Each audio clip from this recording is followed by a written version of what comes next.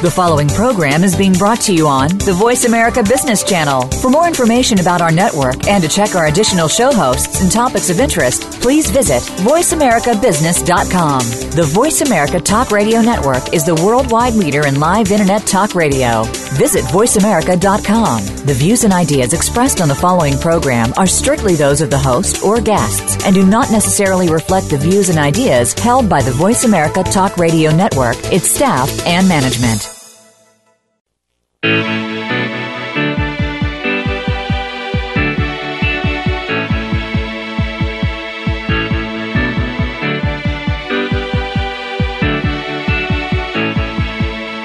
This hour of the Costa Report is brought to you by Dole Food Company, the world's leading producer and distributor of fresh fruits and vegetables. Welcome to the Costa Report. I'm Rebecca Costa, and thank you for joining me for another 2 hours of straight talk radio. As I do every week, I want to open our program by welcoming members of our armed forces who are joining us over the internet, as well as new listeners on affiliates coast to coast throughout all 50 states, including friends in Hawaii and Alaska. Thank you for making us part of your news week.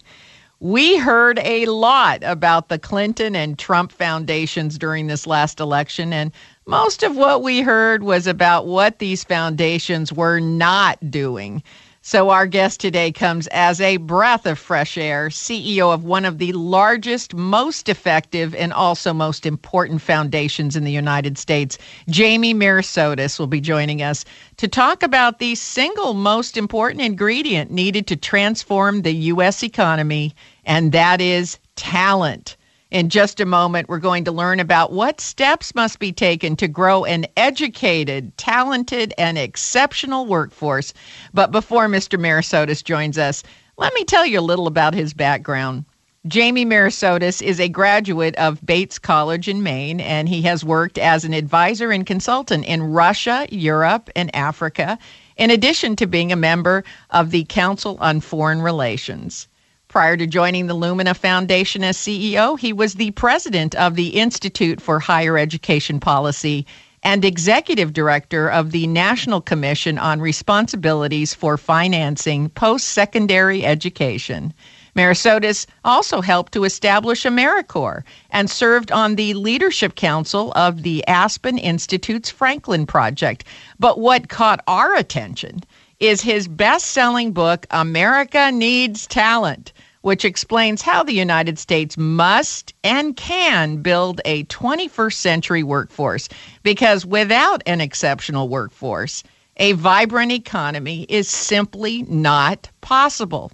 It's my pleasure to welcome to the Costa Report President and CEO of the Lumina Foundation, Mr. Jamie Merisotis. Thank you for joining us today, Mr. Merisotis. Thank you very much, Rebecca. Good to be with you. First, let me congratulate you on the success of your book, America Needs Talent. As you know, Donald Trump successfully ran on a platform of change. So this feels like a perfect time to ask you about one of the ideas that you have for making education more relevant and also productive. You have suggested that we should combine the Department of Education and the Department of Labor to create a Department of Talent. So tell us a little bit about that and what impact that would have. Yeah, I call this idea a U.S. Department of Talent, and part of it is based on my experience. I spent 2 decades of my life in Washington, D.C., and I grew to understand the dysfunction and the bureaucratic infighting that took place, despite the best of intentions in terms of what we're trying to accomplish at the federal level. I call this new entity, this new agency, the U.S. Department of Talent, but I want to be clear, my idea isn't about more government, it's about better government. And what I really have in mind here is combining the functions of the entire U.S. Department of Education with a part of the Labor Department, which is called the Employment and Training Administration. And actually a third element is within the Department of Homeland Security, and part of the Citizenship and Immigration Service. They actually have talent recruitment functions. And each of these, I think, plays a distinct and important role in talent cultivation for our country. I think if we bring them all together, it would have some fairly dramatic outcomes, not only in terms of improved efficiency and effectiveness of government, which is also quite good, but I think it would send a powerful message to our citizens, to employers, to global partners and competitors. It would show that the federal government, as one partner in the process of developing and deploying talent, is actually serious and strategic about its role in developing and harnessing our talent. Now, we're presently facing a significant workforce gap. American companies have tens of thousands of jobs that they cannot fill with American workers. So what can companies and the government do to actually close that gap? Well, you're absolutely right. We have a significant gap, and we have a talent gap that I don't think Americans fully understand. There's roughly 2 million unfilled jobs in the American economy right now due to a lack of qualified applicants. And a survey last year showed that 3/4 of CEOs say that lack of qualified talent is a major concern.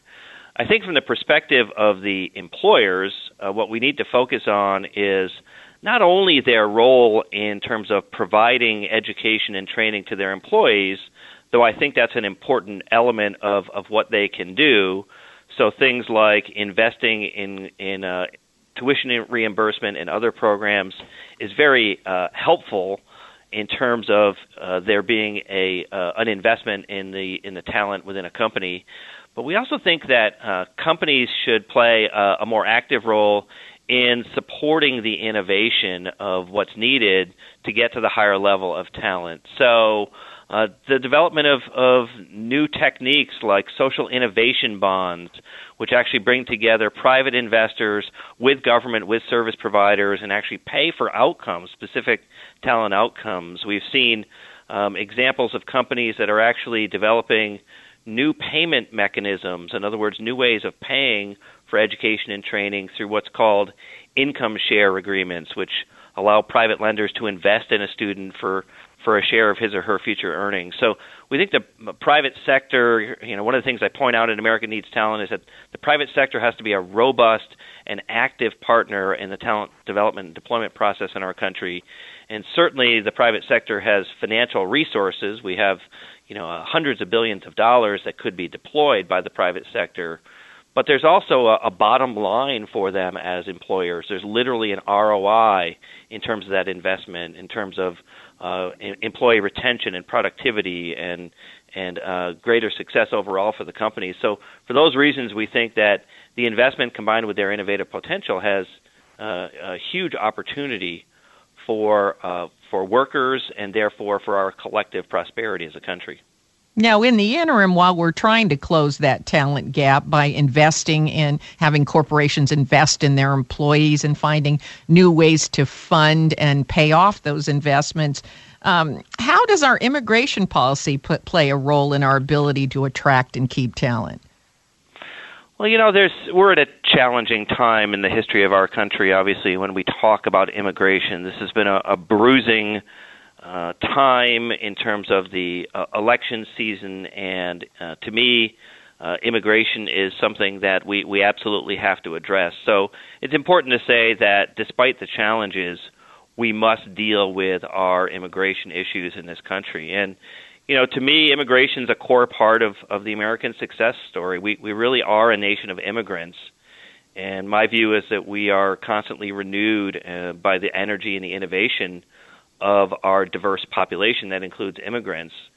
But, my view is that while we certainly have problems with immigration, so as a national issue, it's correct to acknowledge that there are problems like border security that have to be addressed. But my view is that treating immigration on the whole as a problem rather than as a deeply effective strategy for shaping the American society we want is wrong. We have to find a new path forward where we can find ways in a civil and respectful way to air our differences and at the same time celebrate the diversity of our population. And our immigration policies have to reflect that. Yes, and they certainly have to reflect the need for talent if we cannot hire Americans to fill certain jobs. And we're admitting we have many, many jobs which can't be filled by Americans right now. That's exactly right. The primary strategy should be to grow our own talent, but we also have to acknowledge that in a complex market, we also need to attract talent. That very well said. If we can't fill it with our own talent, we still have to move forward. We have to take our first break, but stay right where you are. We'll be back with more from Jamie Merisotis. You're listening to the Costa Report.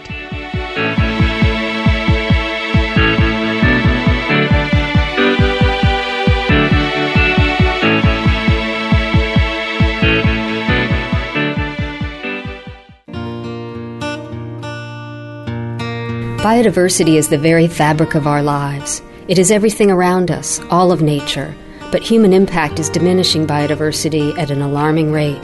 And because of that, the intricate web of biodiversity is unraveling in ways we don't fully understand, and our world is becoming less resilient. That's why we are biodiversity advocates. We're the E.O. Wilson Biodiversity Foundation. Guided by the greatest living naturalist, E.O. Wilson, we champion research and education that expands our understanding of biodiversity and informs worldwide conservation efforts. The E.O. Wilson Biodiversity Foundation is building a movement of environmental stewards like you who share our sense of responsibility for the living world that is our home. Join us in our quest to protect biodiversity, the fabric of our lives. Visit eowilsonfoundation.org.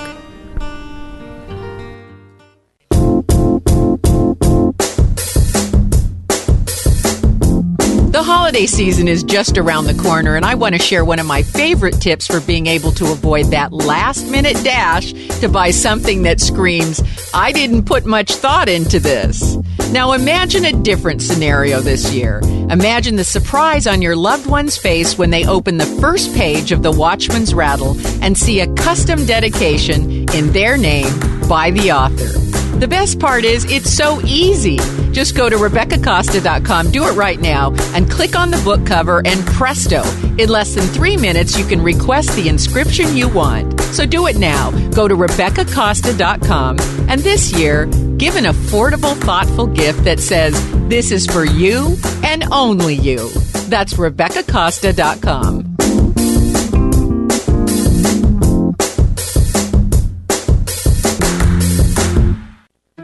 Cash flows and money move. The Money Moves show is dedicated to delivering tips and tools to help you earn more, save more, and protect your hard-earned assets. Host Pamela Fugit-Hedrick interacts with her guests and callers every Thursday night from 7 to 8 p.m.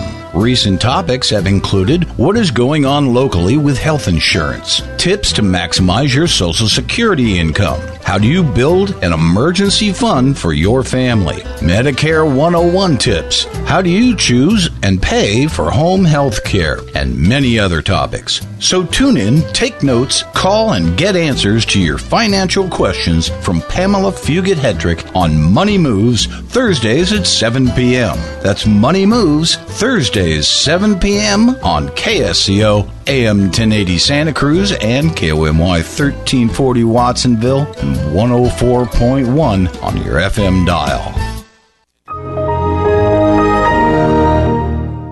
Hey, buddy, it's me, your laptop. That's right, your little modern marvel of technology you've been abusing for months. Dude, we need to talk. Do you really think that those free PC Fix-It programs are any match for today's spyware and malware? Not to mention the NSA and some of those websites you've been visiting. Now, I'm not here to judge, I'm just saying. You need to take me to Peter and the friendly staff at User Friendly Computing to get me back into tip-top shape.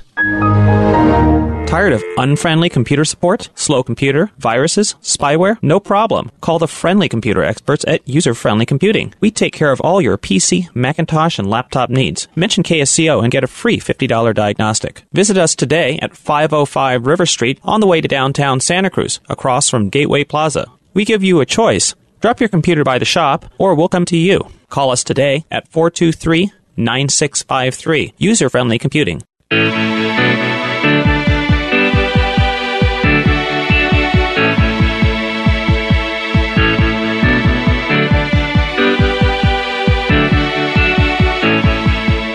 Welcome back to the Costa Report. I'm Rebecca Costa, and my guest today is the author of America Needs Talent. and CEO of the Lumina Foundation, Mr. Jamie Merisotis. And before the break, we were talking about the need for immigration reform to take into account that there are many jobs which require specialized skills and talents which cannot be filled in the United States at this time by Americans. So in many cases, companies have no choice but to import that talent. And now that doesn't mean that we don't need a parallel plan to develop the talent here at home, but it does mean that we simply don't have that talent, certainly not enough of it today. Is that right? That's absolutely right, Rebecca. It's a complementary effort, and it strikes me that we have to think of immigration as a tool in the toolbox to build the talent base that we need. Growing our own American talent through education and training strategy should be our primary strategy. But we need to think about ways in which we can attract talent that we need at all levels, the low end, the middle end, and the high end, to help improve our economic and social well-being as a country. You know, what's interesting is that other countries have gone about doing this. Places like Australia and Canada, they've developed these deliberate skills-based models of immigration. They have different dimensions. They focus on different issues. But I think we could learn something from those experiences and apply them to the American context. Today, we have to address our immigration challenges. We have to overcome the fact that while we have border security issues that have to be addressed, our biggest challenges with immigration are how to build the country that we need. We need to focus on the kind of society we want and how to recruit the talent to help construct it, and that should be our primary interest in immigration. Well, we were talking about other countries. The latest statistics indicate that only 2/3 of high school graduates in the U.S. go on to college, and a little more than half do actually earn a degree in college. How does that compare with other nations? Well, what we've seen in the last few years is that, in fact, the educational attainment rates, in other words, the proportion that move from high school to a college or university, it might be a community college, it might be a four-year institution, and the proportion of those that then finish and get their degree is actually growing faster in other countries than it is in the United States. And so countries like Korea and Canada, several of the Scandinavian countries, have actually surpassed the American post-secondary educational attainment rate in the last few years. America used to be number one. We are now somewhere around 10th or 11th in the world in producing people with post-secondary degrees in the 25 to 34-year-old age group. We're still near the top in terms of the proportion of all adults that have post-secondary degrees, but that's because my generation, the generation 45 and older, was the most educated generation in the world, but today that's no longer the case. Why is that? Why have we started to trail? Well, part of the reason, I think, is that these other countries moved forward. In other words, I think every nation on earth has a growing need, you might even say an insatiable need for talent, for knowledgeable, skilled, and adaptable human capital. And the other reason is that the ways in which you can develop that talent, providing high-quality learning that actually builds human capital, have increasingly gotten democratized. So it's not as expensive as it used to be. You don't need to build an entire new university, though some countries like China have done that. You can actually gain access to high-quality learning through the Internet.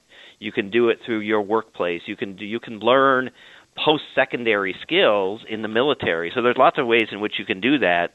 The U.S. does that, and in fact, our educational attainment rate has increased in the last 5 or 6 years. It was flat for a very long period of time. We have inched up a little bit, but these other countries have gone faster. They've invested, and they've actually taken advantage of the fact that the cost of producing people with high-quality talent goes down because of technology, and they've just moved faster than we have. Mm-hmm. Yet even with a college degree in hand or post-secondary education, recent studies indicate that as many as half the jobs in America are candidates to be replaced by automation, artificial intelligence, and other innovation. With job requirements changing so rapidly, I mean, how useful is that post-secondary education these days? I mean, are there some degrees or areas that seem to be more useful over the long run than others? I think there's several issues that we've got to tackle here. One is that your credential, and your credential might be a degree, but it also might be a certificate or a certification or some other form of credential that actually shows you know something and can do something. That is still the currency in the labor market. Credentials demonstrate that you know and can do something.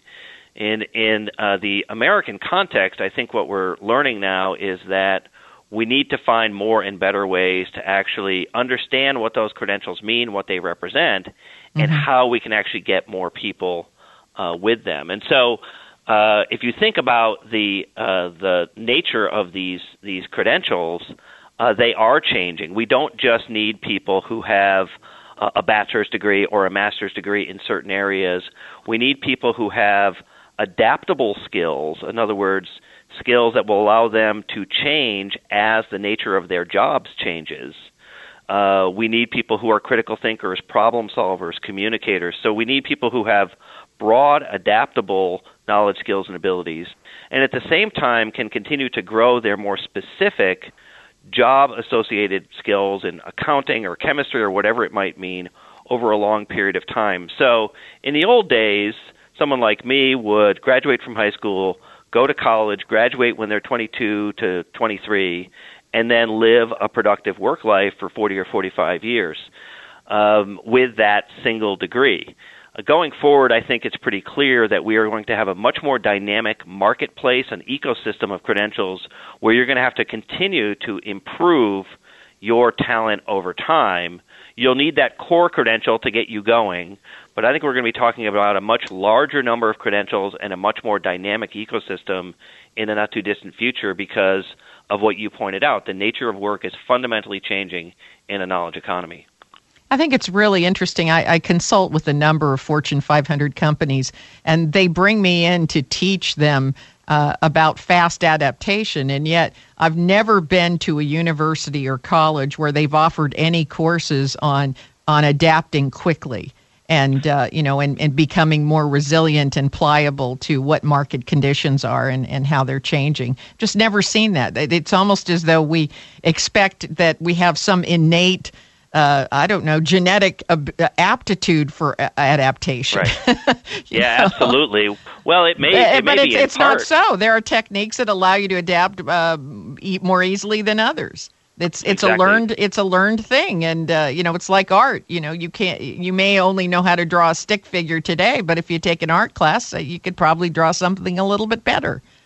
Exactly right, and you can learn that adaptive ability in lots of different contexts. You may not need to take a course in being adaptive. It may be embedded in a variety of things that you're learning. So there's lots of ways to do that. There are a lot of ways to acquire knowledge. Now we have to take another scheduled break. The name of the book is America Needs Talent, and we'll be right back with its author, Jamie Merisotis. You're listening to the Costa Report.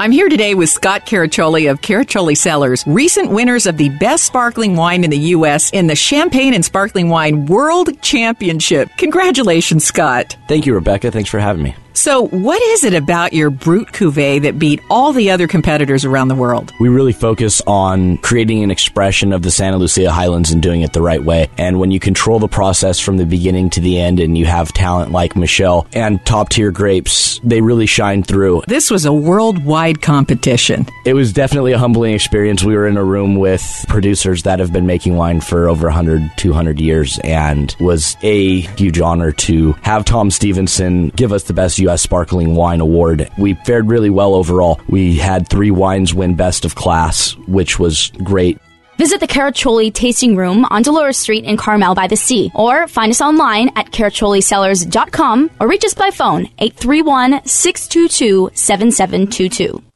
Hi, Registered Pharmacist Ben Fuchs here. I've been studying healthy bodies for 35 years, and what I've got to tell you may shock and surprise you, but if you listen up, it may change your life. One of the most important words in the realm of health and wellness is subclinical, meaning not bad enough for medical intervention, but bad enough to negatively impact health. Classic example involves the thyroid, where mild dysfunction of the body's regulatory gland are much more common than blatant and overt hyper or hypothyroidism. Unrecognized and undiagnosed subclinical hypothyroidism is the root cause of almost all cases of chronic pain. In children, low thyroid levels can retard normal growth and development, and many researchers believe subclinical hypothyroidism is associated with hyperactivity and other behavioral problems. A study linking increased fractures and osteoporosis and other bone health problems to subclinical hypothyroidism. The thyroid regulates nutrient absorption, and once it starts to become sluggish, micronutrient malabsorption is likely. Using nutritional supplements can be helpful, especially selenium, iodine, and the B vitamins. And because thyroid hormone is activated by gut bacteria, making sure you're eating fermented foods and using a good probiotic supplement is a good idea. And so is making sure you're eating your veggies. Vegetable fiber is an ideal food source for thyroid-friendly intestinal microbes and increasing elimination of toxins and heavy metals that negatively affect thyroid health and functioning as well. Pharmacist Ben here, urging you to go to kscohealth.com to order Beyond Tangy Tangerine, the Healthy Start Pack, and other nutritional supplements that I personally use and recommend. You can purchase these premium quality products at wholesale prices online at kscohealth.com. That's kscohealth.com. I'm the pharmacist that believes that staying healthy and strong is not only about medicine, it's about giving your body the raw materials it needs to do its work. Go to kscohealth.com. Make sure you check out the cool videos, too, at kscohealth.com. That's kscohealth.com. Here's Rick and Rosie discussing their private proclivities on the air. I'm looking at a picture of him, and he has got either false eyelashes that are very, very fine, or he has amazing upper and lower lashes that look positively gorgeous. And he's a guy. He's 17. It's not wrong.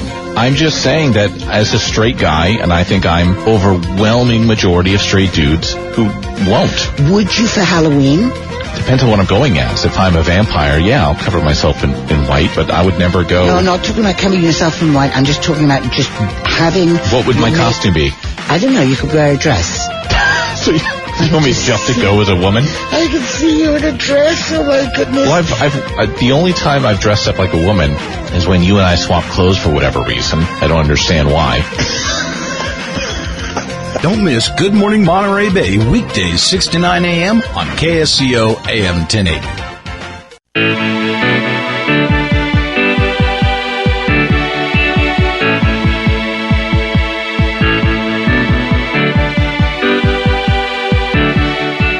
Welcome back to the Costa Report. I'm Rebecca Costa, and if you're just joining us, my guest today is the author of America Needs Talent and the CEO of one of the largest foundations in the United States, the Lumina Foundation, Mr. Jamie Merisotis.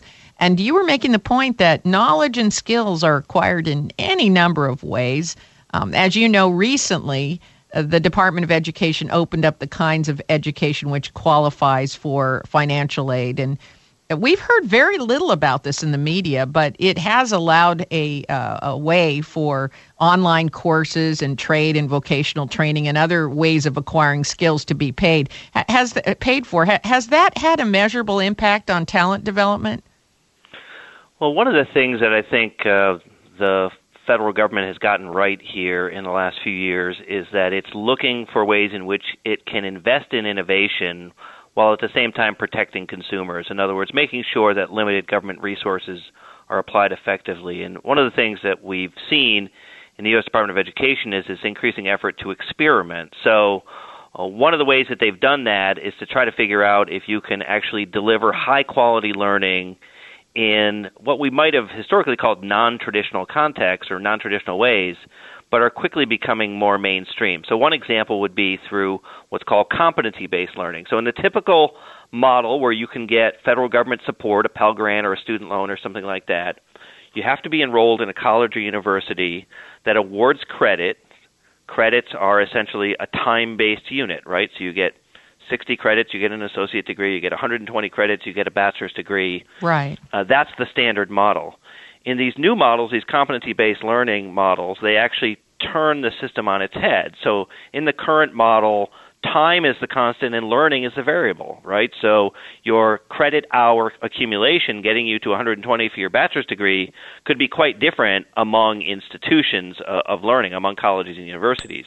In the competency-based learning model, you define what the competencies are that degree or other credential should represent. And if you've attained all of those competencies, then you get the degree or credential. And there were a small number of these experiments that had existed for several years, but now there's a growing number of them, and one of them that has received the support of the federal government is an initiative out of Southern New Hampshire University called College for America. This is one of the better known one of these models now, and what College for America has really done is taken a very sophisticated approach to associate and bachelor's degree level education, providing students with a very high-quality learning experience online that allows them to demonstrate that they have competencies, and when they demonstrate all of the competencies that are required for that degree, they get the degree. What's exciting about this is that it portends a potential sea change in what we think of when we think of degrees or other credentials, because going forward, what you as an individual, what your employer, what we as society should expect is that credentials should represent real and relevant learning, and competency, specific knowledge, skills, and abilities that you can measure is the way to do that. So we're excited about it. We've seen a terrific growth in competency-based learning. There's now a network of these competency-based learning providers, some of them new, but many of them within existing colleges and universities that are making the switch to this new model. But we have to learn as we go here, and one of the things that the government is struggling with is how to allocate support for low-income students who qualify for federal student aid for those kind of learning experiences. And that's what these experiments that the Department of Education is managing are all about.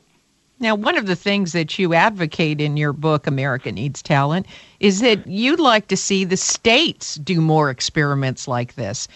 What do you say to folks who say that, well, education varies so much from state to state, institution to institution? Do we really need a federal policy? Should this be pushed back to the states? Yeah, I think in the current environment, it's not an either-or question. I think that the federal government historically has had a role in supporting access to higher education. So federal student aid, which really began in earnest in 1965 and grew through the 1970s and 1980s, the federal government plays a major role in providing access for low-income populations. States play an important role in access, but states are the largest providers of post-secondary learning because roughly 4 out of every 5 college students today goes to a community college or a public 4-year university. So I think both need to focus on this new model of competency-based learning, the federal government as a supporter of student access, and the states as the providers of the learning through public institutions. Mm-hmm. Now, let's talk a little bit about the cost of education, because that's something that came up in this past election quite frequently.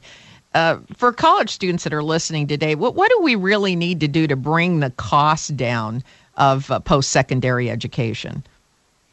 Well, this is the critical question, and I think you've made an important point here, which is that this was one of the key domestic policy issues that consumed the presidential campaign in the last year, in large part because the post-secondary learning system has become unaffordable for far too many Americans, especially people who are low income or first generation or non-white, and people who attend part-time or who work and have children. A quarter of all college students today are parents. So it's a very different model of higher education than I think we've come to understand.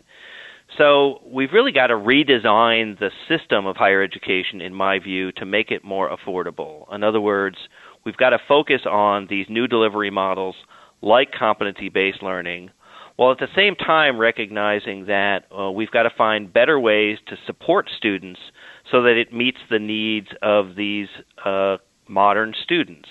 The affordability is not just the tuition costs, it's also what they have to pay in terms of their housing, their child care if they're a parent, their transportation, etc. And that system, I think, has to change in order to serve these new students, today's students.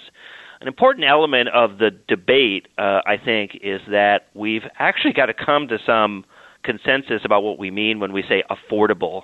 Affordable is one of those concepts. It's an eye of the beholder idea. Everyone says they want a more affordable system, but typically what they mean when they say it is the tuition cost, or sometimes the discounted cost after you take financial aid into account. My view is that affordability needs to be defined in a different way. It should be defined from the perspective of the students, the learners. And affordability should be defined as what students or their families can reasonably afford from current income, from savings and work, in order to pay for their own educations. We have not had that conversation. So politicians, university presidents, lots of people will tell you we're working hard to improve affordability. And my view is the measure should be that you should actually be able to show what proportion of someone's income or savings and how much work they actually have to do is being addressed through the post-secondary learning. And if we come up with this kind of a benchmark, an affordability benchmark, we can then design our financing systems around that concept of student-based affordability. So when you combine that with the redesign of the learning process, I think we could literally get more students through the system at a lower cost. Well, it seems to me we have a way of defining that. It's your tax returns, but all your tax returns can get you now is financial aid, not a discounted rate. You know, it won't get you a free college education. It'll get you financial aid. That's exactly right, and I think many of your... That, to me, seems like a big flaw in the system. Obviously, if you can prove that you are in the poverty level, giving me financial aid is not the solution. You should be giving me the education. Right, exactly right. And I think, many people understand that the process of applying for that aid is unbelievably complex. The forms, the requirements, et cetera. And we do have a tax system where you should be able, in a very simplified way, to demonstrate that you don't have those resources. And if so, government should be able to help you with that. Yes, I agree. And it actually, when we come back, I'll tell you a quick story about how I fell through that loophole and wound up working 3 jobs to get myself through school. We have to take our final intermission, but stay tuned. We'll be right back after these messages from today's sponsors. You're listening to the Costa Report.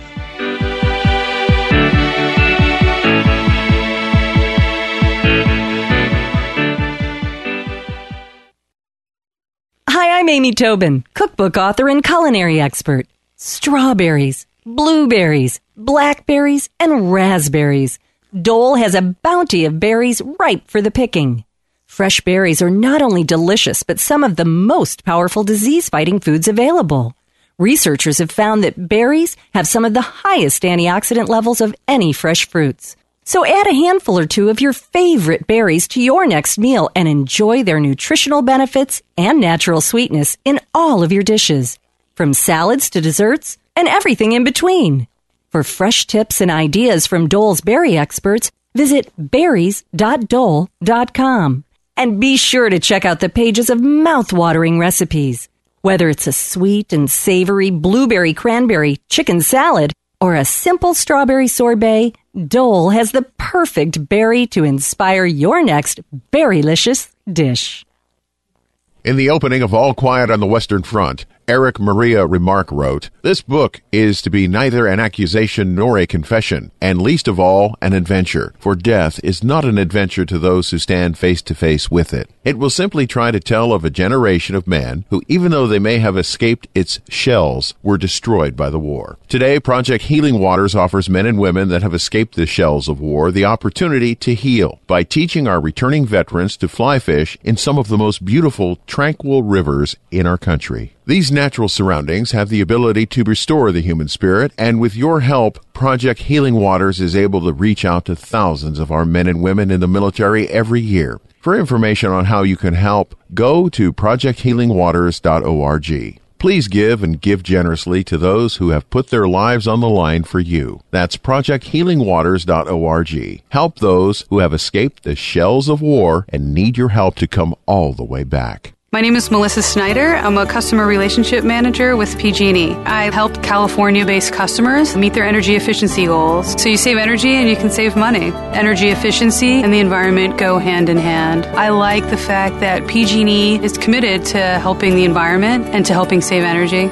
Being able to pass that along to my family is really important to me. Just being together and appreciating what we have right here in California. See how you can save energy at pge.com. Together, we're building a better California. Hiring people is probably the worst part of my job. We started using ZipRecruiter about 3 months ago. One click and my job was posted to 100+ job boards, all the top sites. All of the candidates came to my dashboard, and it's easy to compare them. And I couldn't believe the number of great applicants we got. I don't know how we hired before ZipRecruiter. Find the best candidates with ZipRecruiter, where your job is just one click away from 100+ job sites. And right now you can try ZipRecruiter free. Just go to ZipRecruiter.com/radio offer. That's ZipRecruiter.com/radio offer. People do not like going to the dentist unless they're going to this dentist. Hello, folks. Michael Olson here with Dr. Guy Peabody. How has healthcare changed with respect to dentistry over the past 20 years, Doctor? Well, overall, healthcare has changed in a way where people are being treated a little more like a number. So one of the things we're excited about is we get to be that blast from the past. We're more of your Marcus Welby kind of office. We know our patients. We know their family members. We don't treat them like a number, and we give them the time and the care to give them the quality result they want, and they feel well cared for. What is the result when you've restored dental health to somebody who hasn't had any for a long time? What kind of change does that affect in them? Well, it brings about a tremendous sense of confidence within them and peace of mind. Call Dr. Guy Peabody for a consultation today and wake up to a great smile tomorrow. 831-457-0343 or visit drpeabody.com.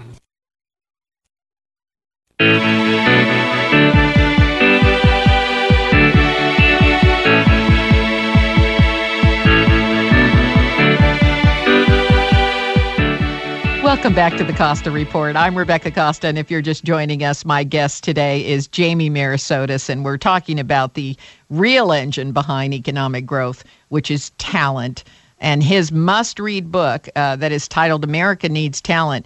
Now, we were talking about the affordability of education, and I promised to relay a little story about my own college experience. I, when I was 18 years old, applied for financial aid, being the first member of my family to go to a four-year university. But in those days, if your parents showed you as a dependent deduction on their tax returns, then your income was determined by your parents' return. So in spite of the fact that I didn't have 2 nickels to my name, I was not eligible for financial aid. And I got lucky. A kind gentleman, the day I started school, and I really did not have any money, a kind gentleman took pity on me and gave me a job at a grocery store that was walking distance to the university. And it was just about enough to pay my rent, my books, and my tuition if I worked there full time. And then, he kind of found out that I was a serious kid, and he introduced me around, and I got a couple of other jobs along the way. But it was very tough, and so as much as not everybody's concerned with education and the affordability of it. I have to say, if you make it too hard for people, they get discouraged and they wind up taking jobs that are probably far less and far under their potential. I think that's exactly right, Rebecca. There are millions of Americans, myself included. My brothers and I were the first generation in our family to go to college. Neither of our parents went. And we all consider ourselves lucky. To me, luck is a terrible societal strategy. In the 20th century, I think we were able to use our God-given abilities and our ingenuity and the American spirit to actually produce the talent that we needed. But here in the 21st century, we actually need a plan. We need a plan to attract, develop, and deploy that talent. That's one of the key themes of my book. And that includes making sure that people like you don't slip through the cracks of this system, that, in fact, in the modern society, your ability to be a part of the middle class is highly driven by whether or not you've got the talent in order to succeed. And most of that talent today has to be developed in what I call a post-secondary learning context in a college or university or in a high-quality workforce program or in the military, there simply are fewer and fewer opportunities for people without that talent to be a part of the middle class. And I think part of that is what we saw play out in this election, which is people who've been left behind in the modern economy because they don't have that talent are increasingly frustrated and angry, and that's certainly understandable. Our strategy has to be to invest in their talent to help pull them up so that they can share in the prosperity that those who have the talent have actually been able to enjoy. Now, before we run out of time, tell us about the Lumina Foundation, which you are the CEO of. You are attacking this problem of developing the kind of workforce that can keep this economy moving forward. Yeah, Lumina Foundation's an unusual entity in American philanthropy. We are one of the largest private foundations in the country, as you pointed out, but we have a very narrow and specific mission. All of our interests and resources are designed to help the nation, to be a catalyst for the nation in achieving a time-limited quantitative goal. We believe that 60% of Americans should have a high-quality post-secondary degree, certificate, or other credential. And the 60% number is really driven by what we've been talking about today, which is that two-thirds of the jobs being created today require a post-secondary education, but it's also aligned with what we were discussing in terms of our international competitors. The best performing countries in the world are at or above that 60% threshold. And so both for international competitive purposes and for our own internal workforce needs, we need to do that. And so Lumina is an independent, nonpartisan organization. We're not aligned with any company or business or entity. We're fully independent. And our view is that we've actually got to create the system change that's necessary to build a post-secondary learning ecosystem that will actually produce the talent that we need here in the 21st century. Now, you have laid out a very clear, achievable objective, and I say achievable because other countries have met that objective and exceeded it, as we've discussed. But so many foundations have gotten a bad rap in this election, and I felt so excited to have you on because the Lumina Foundation is actually effective and working. And it is not only one of the largest, it's also one of the most well-run foundations in the United States. So tell us a little bit about where you get your funding from and what programs the majority of the money is being spent on.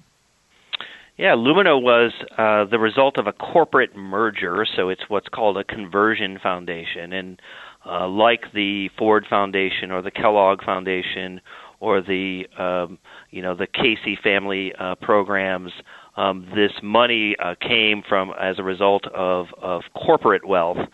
And the idea behind Lumina was always to focus on this high-quality post-secondary learning context since it was created. And we've used those resources partly as a grant-making organization, because that's one of the things that private foundations do, but really as a leadership organization to actually help the country achieve these goals for talent development and deployment. And the goal 2025, as we call it, the 60% goal, is one expression of that. But a lot of our work now is really aligned with this idea that we've actually got to produce more graduates, more people with this talent through this post-secondary learning ecosystem at all levels. And so we invest in system change. Our grantees tend to be organizations that can focus on system change. They might be think tanks. They might be organizations that are working on serving large numbers of learners. They might be workforce-based programs.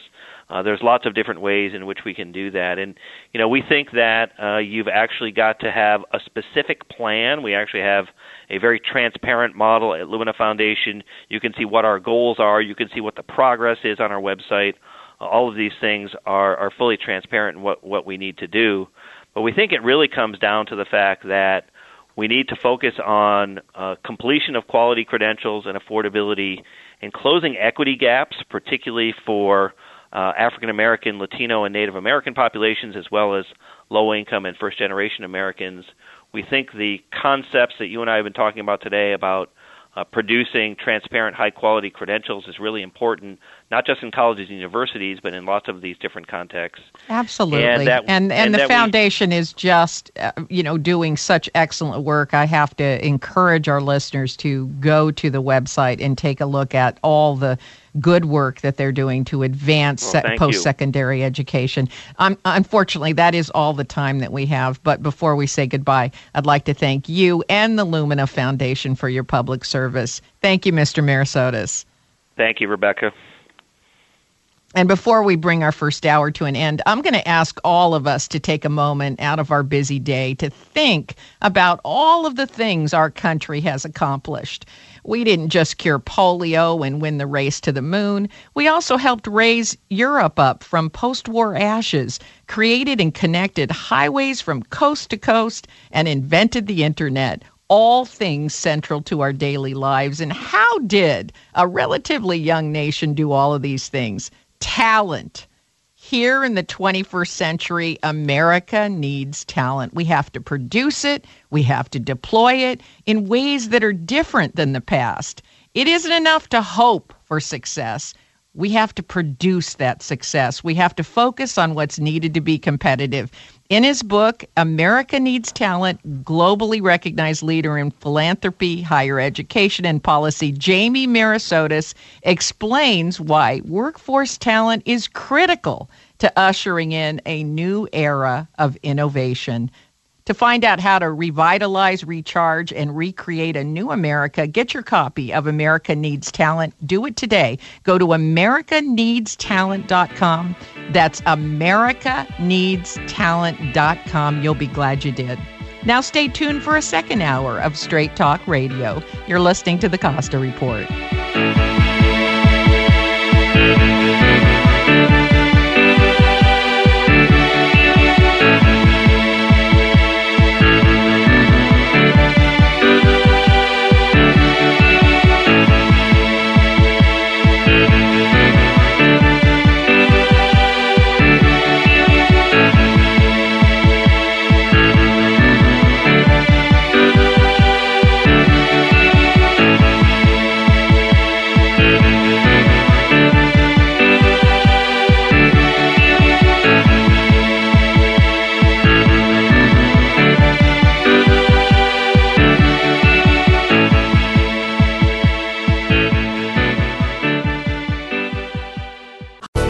Thanks again for listening to the preceding program, brought to you on the Voice America Business Channel. For more information about our network and to check out additional show hosts and topics of interest, please visit voiceamericabusiness.com. The Voice America Talk Radio Network is the worldwide leader in live Internet talk radio. Visit voiceamerica.com. The views and ideas expressed on the preceding program are strictly those of the host or guests and do not necessarily reflect the views and ideas held by the Voice America Talk Radio Network, its staff, and management.